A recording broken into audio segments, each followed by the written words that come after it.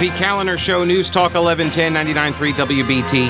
704-570-1110, 1-800-WBT-1110. All right, caller Tim. Hello, Tim. Welcome to the program. How are you? How you doing today? Hey, I'm all right. Hey, I can see how this is all coming in full circle. It's global warming. Ultraviolet radiation has smoked their tires. So they're popping their tires on the way here. Now, if they listen to Al Gore, they may have run some plastic Tonka toy tires or something on there, and they'd be okay. But the other part of your conversation there about the Ukraine and get rid of their nukes, if I was Zelensky, I would play that thing all the time. Clinton on the loop.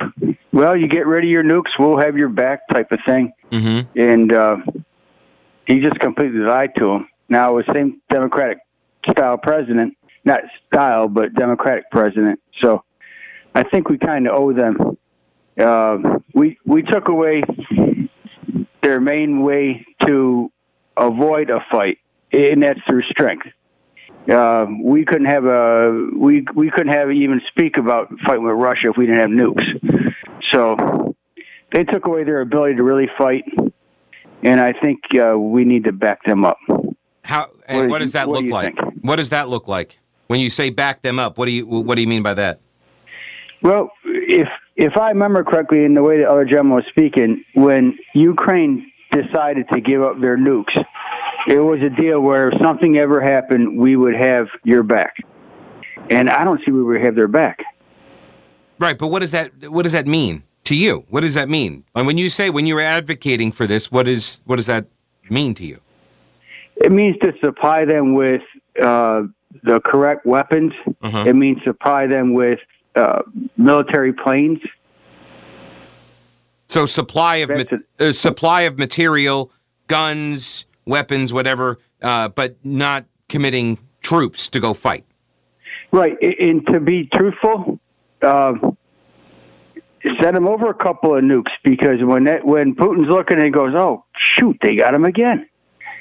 Well, we didn't fire him off, and that will never happen, because strength against strength means diplomacy in my mind.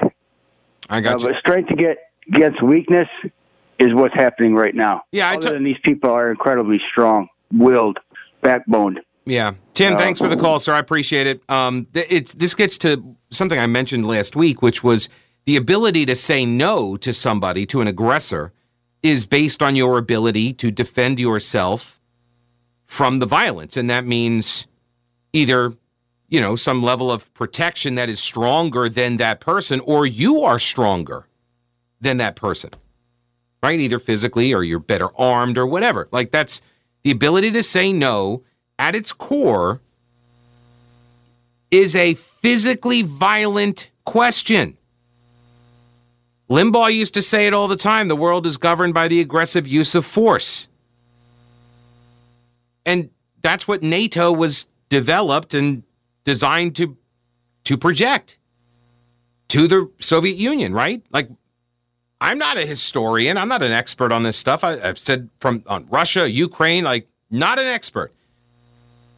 Don't want to see our troops go in there. But I understand they're not a NATO country either. But they're getting very close to the NATO countries, and Russia's been Russia's putting out something today. They got like a list of countries that are behaving unfriendly towards Russia. They put Taiwan on there. Gee, I wonder what that's about. This is I'm looking at the NATO alliance, and if you are going to make a case that we need to disband the NATO alliance, then I'm going to assume that there isn't anything else in its place. Because the thing about NATO, for me at least, was always it's better than the UN. To me, I always looked at NATO as the better option versus the United Nations, because the United Nations is just worthless. Right? I mean, you send UN troops in some place, and I don't even think they get guns. So, yeah, they're just peacekeepers, right? They're there to observe the pillaging and the murdering and such. Not to mention the way that they govern themselves, and they put despots and dictators on their human rights councils and stuff. Like, no, I'm not a fan of the UN. NATO? Yeah, I'm pretty good with NATO because it's the concept is we band together so our military is stronger than any other nations. That's the point, right? So a single nation. I mean, this gets to the Norm Macdonald thing about Germany, right? And Germany comes along and says they're going to take over the world. Right? Like not just another country, but the world. A single country. The world. So the world says no, and after they beat him the first time, and then it comes back, right? World War II. We're going to take over the world again. This is Larry. Let's go to Larry. Welcome to the show. Hello, Larry. Good afternoon, sir. Hey. I enjoy your show. Thanks. For the comments that are made. I think that people tend to lean towards whatever party they're following. I'm hearing a lot of negativity towards the Democrat president who was in office when this deal was struck, and also towards the Democrat president that's in office now. If we had a Republican president right now, I don't think he would be doing any more to help Ukraine because, man, when it comes down to it, nobody wants a war with Russia. Mm-hmm. That would be the end of the world as we know it. Right. That's my comment. I appreciate the call. You called me, but thank you for the call. Thank you, Larry. I appreciate it. No, I don't know what other options would be available. I also don't know what Republican candidate Larry had in mind there. Because different Republicans would have behaved differently. I mean, John McCain versus Donald Trump, for example. So, not that McCain was ever president, but, they're different people, so they would have different approaches, I think, to the sanctions, what kind of sanctions. I can say a Republican governor or a Republican president probably would not have shut down Keystone Pipeline. Probably would be, drilling for more oil on American soil and more energy exploration and, become an energy superpower. I think a Republican would be more likely to do that than Joe Biden. Joe Biden at the State of the... In fact, actually, hang on a second. I don't have enough time. I'll play it after the break. Tom Tillis spoke about this very thing, that he was disappointed to hear Biden during the State of the Union doubled down on these same policies, particularly the Green New Deal stuff.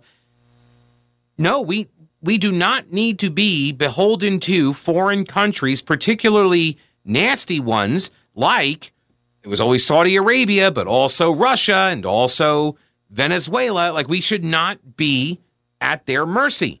We should be energy independent. And if you can produce for me some, evidence that you can get there by solar or wind or whatever, then let's see the evidence. But as far as I know right now, the evidence does not suggest that you're going to be able to create enough energy to support this country on those things alone. So, oil, natural gas, nuclear. And at some point in the future, the other technologies catch up. Fine. I don't care about any of that. I care about being energy independent. That's what I care about.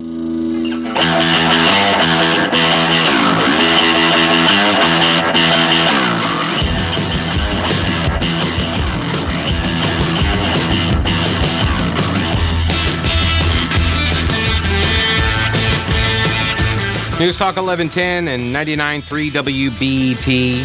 U.S. Senator Tom Tillis did a Zoom news conference. A new Zoom conference. Yeah, well, I mean, hey, if I can't get Votainer to stick, maybe this one will. A new Zoom conference. He did it the day after the president's State of the Union speech, but he talks about Ukraine and he talks about one other topic, which I'm going to pivot into. But this was one of the things that he said he was most disappointed in the president's speech, which was all of the policies that came after the Ukraine stuff. Take a listen.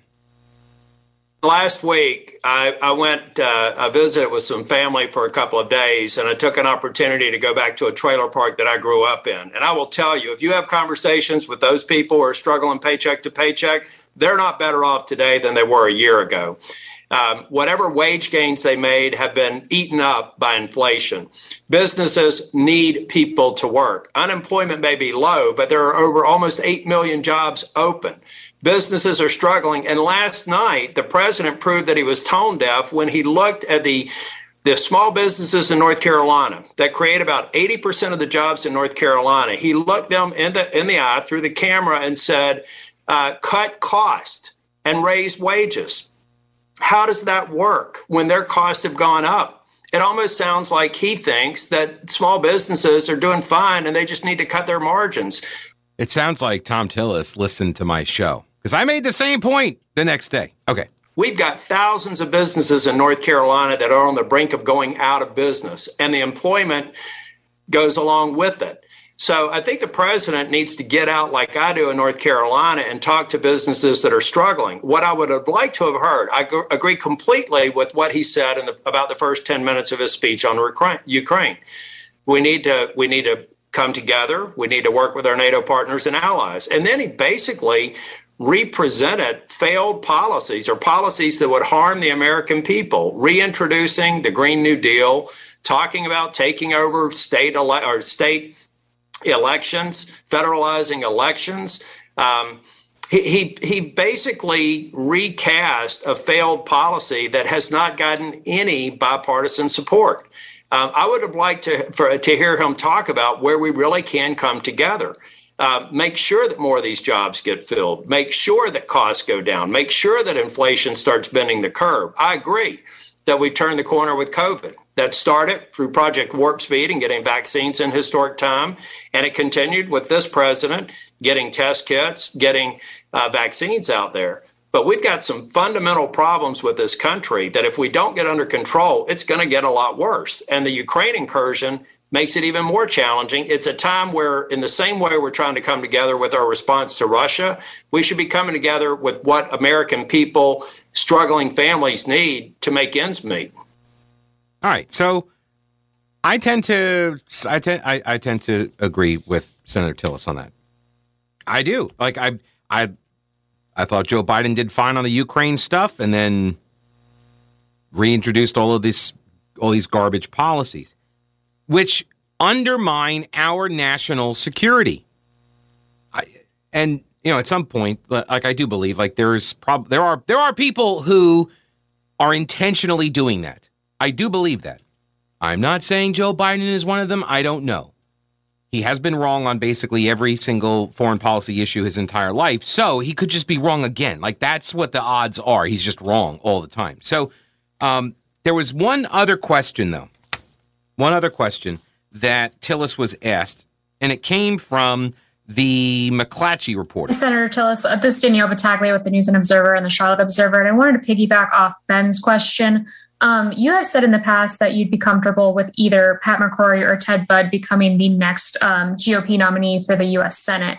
And this week they've had a back and forth because Congressman Budd has said several times that while Putin is evil, he's both smart and intelligent. And Pat McCrory has said that he has no place saying that, and a sitting member of Congress should not be using words like that to describe him. How do you feel about those comments, and also does that change where you stand on the two candidates? Well, both Pat McCrory and Ted Budd are friends of mine. But here's what I'll tell you. I'm not going to comment on their comments, but here's what I'll tell you. Vladimir Putin may be smart, but so was Ted Bundy and Jeffrey Dahmer. They were both intelligent people, but they were murderers. And Vladimir Putin is allowing mass murder to occur in Ukraine, and we should actually simply stay focused on that and stay focused on the safety and security of the people who are fighting for their country. I'm sorry. This is politics, particularly North Carolina politics. No complex thoughts are permitted here, Senator. This is interesting to me on a couple levels. Have you heard, by the way, did you hear what Ted Budd said? It all started when Donald Trump called Putin smart. This was late February, And Trump, the former U.S. president, this is in the Guardian newspaper. It's a lefty British publication, so you know it's lefty. Trump has defended his description of Russia's Vladimir Putin as, quote, smart, while seeking to blunt accusations that he admires the invasion of Ukraine. That is one way to frame the comment.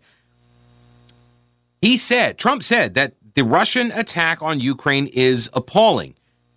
It's an outrage and an atrocity that should never have been allowed to occur.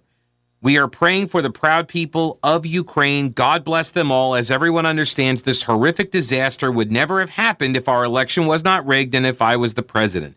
Under Bush, Russia invaded Georgia. Under Obama, Russia took Crimea. Under Biden, Russia invaded Ukraine. I stand as the only president of the 21st century on whose watch Russia did not invade another country. Okay, that's what he said. He said the problem is not that Putin is smart, which of course he's smart, but the real problem is that our leaders are dumb. They have so far allowed him to get away with this travesty and an assault on humanity. And so the media and the Democrats, but I repeat myself, they take this and they're like, Donald Trump is calling him smart. He praises Putin. He loves Putin. That's not the context at all. All right, more on this after.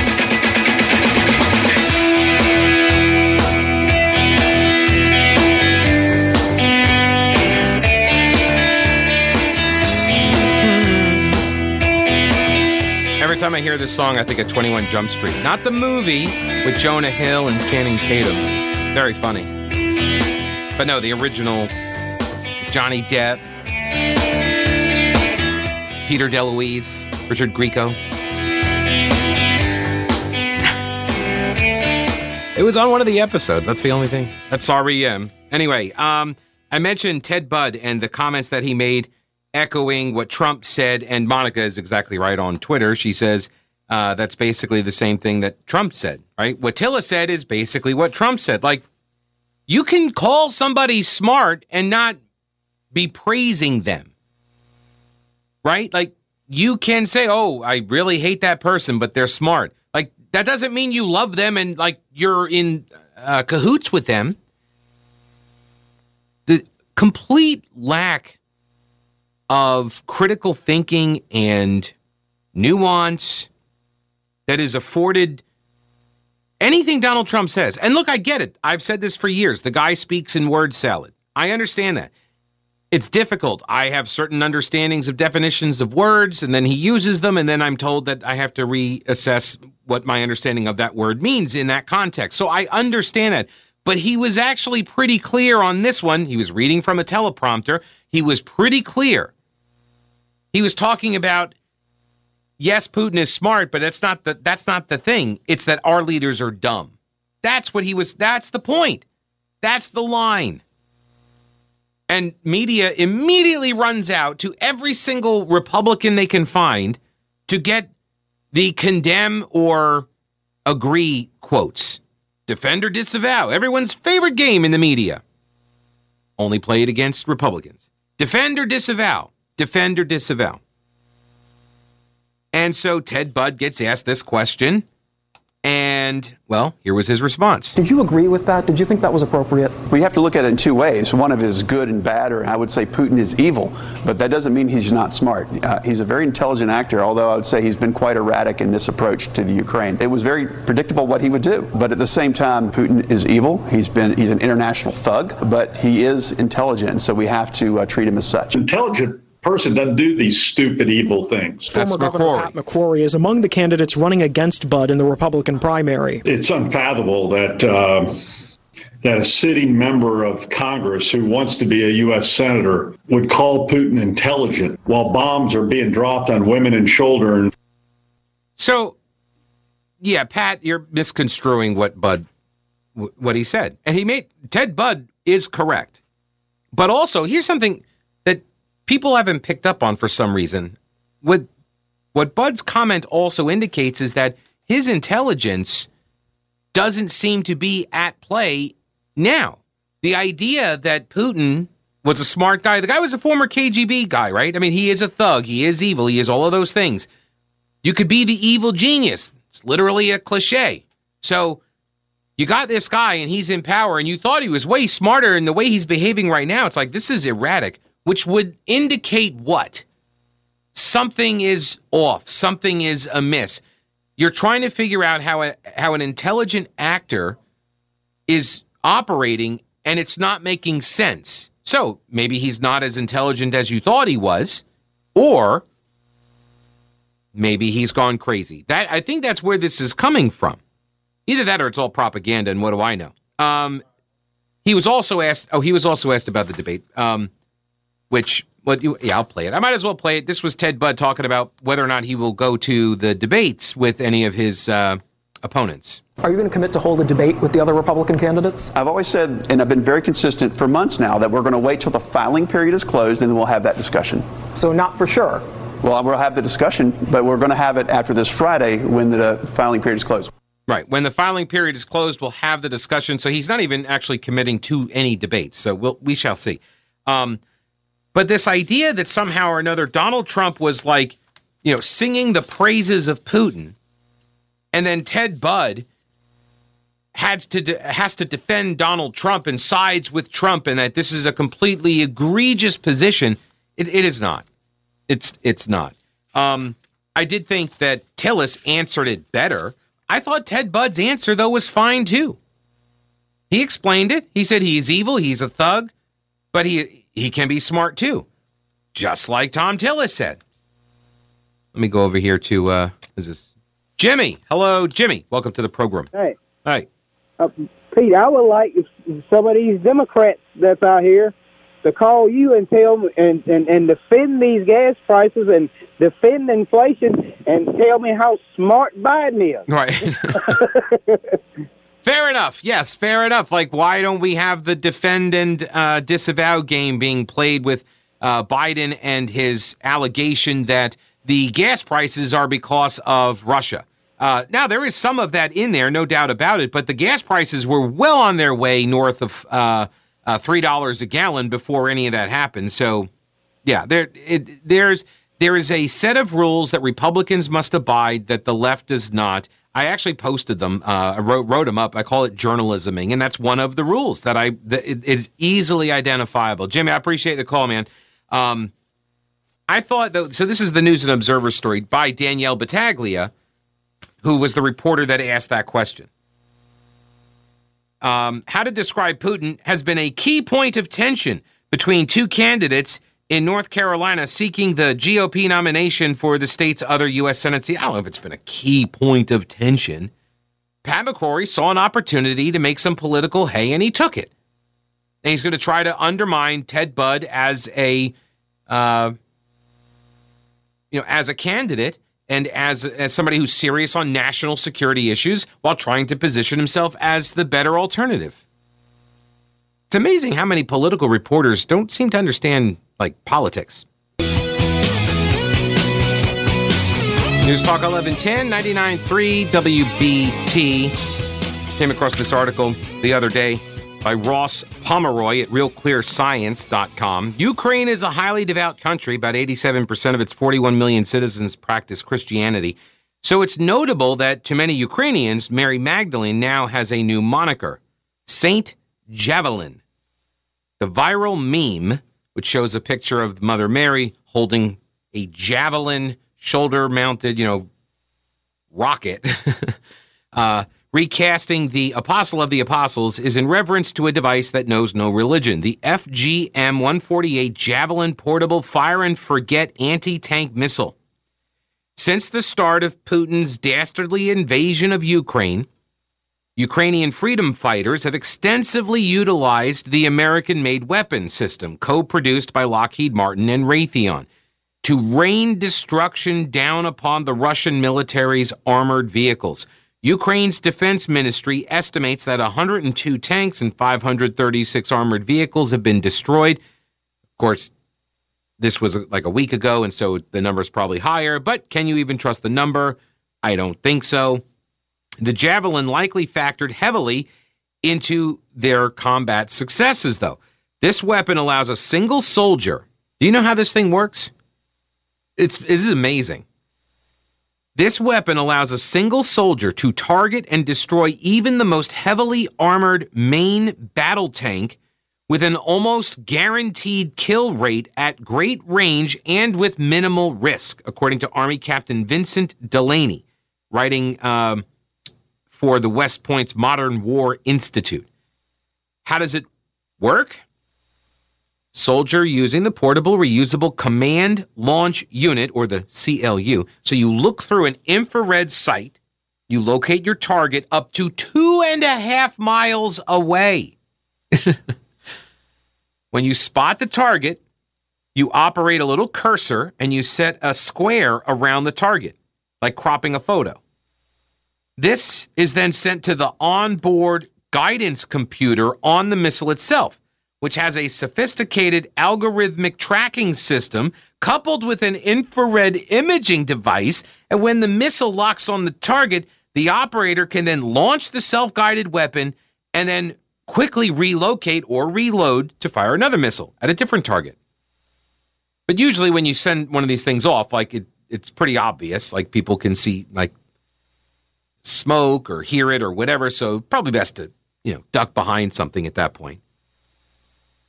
There's no exhaust that hits the operator, and the motor, there are two innovations. One was the motor that doesn't create any heat, no exhaust on the operator. The other is that it actually strikes from up above. It comes down. Russian tanks are not helpless against the Javelin. Most are equipped with explosive reactive armor. When struck by a penetrating weapon like a missile, the armor detonates, blasting a metal plate outwards to damage the missile's penetrator and prevent it from piercing the tank's main armor. The Javelin overcomes that by having tandem warheads. So it's another. They got multiple warheads. One to deal with the reactive armor plating, and then the second impacts the tank armor itself. So it's like a 1-2 shot. Modern Russian tanks are also equipped with a radar system called Arena, which detects incoming missiles and automatically fires a wide burst of projectiles to destroy or redirect them. But here again, the Javelin reigns supreme. The Javelin can defeat Arena while in its top attack mode due to the missile descending from too steep an angle for the system to engage properly. Ukraine had been shipped about 77 of these Javelin launchers and 740 missiles before Putin even invaded. Many, many more of each are now on the way, courtesy of U.S. and European allies. Thought that was just an important piece to highlight that we may not have to send nukes or no-fly zones set up over Ukraine. We just keep pouring in the Javelins because these things are pretty amazing. Piece in the Atlantic by Tom McTague talking about Volodymyr Zelensky. The free world might be spiritually marching behind Ukraine's leader, but the most powerful nations in the world are not fighting with him. They have calculated reasonably that they cannot risk a world war with nuclear-armed Russia. But Zelensky's defiance and his spirit does not only reveal his own character, it teaches us about the character of the West, too. There can be something a little distasteful about Western onlookers, myself included, cheering on Ukrainians for a cause that our countries are not willing to join, a stance that risks raising the price of a peace that will be paid only with Ukrainian blood. Nevertheless, it is possible to recognize this, to be inspired by what Zelensky represents, and then to be shamed by his example. Here's a nation and a leader willing to sacrifice so much for the principle of independence and the right to join the Western world, and yet much of the West is jaded and cynical, apparently devoid of any such mission, cause, or sense of idealism anymore. What is it that the West believes in now, he asks. A senior European defense official recently told me that the West needed to find a way to reimagine itself and its role in the world. The official said he was struck by how this sense of resignation was reflected in our culture as well. Movies, TV shows now rarely depict a heroic grand visionary, only a never-ending struggle for supremacy. Cold War, you had guys like Rocky. Now we've got Game of Thrones and Billions and Succession channeling our new cynical reality.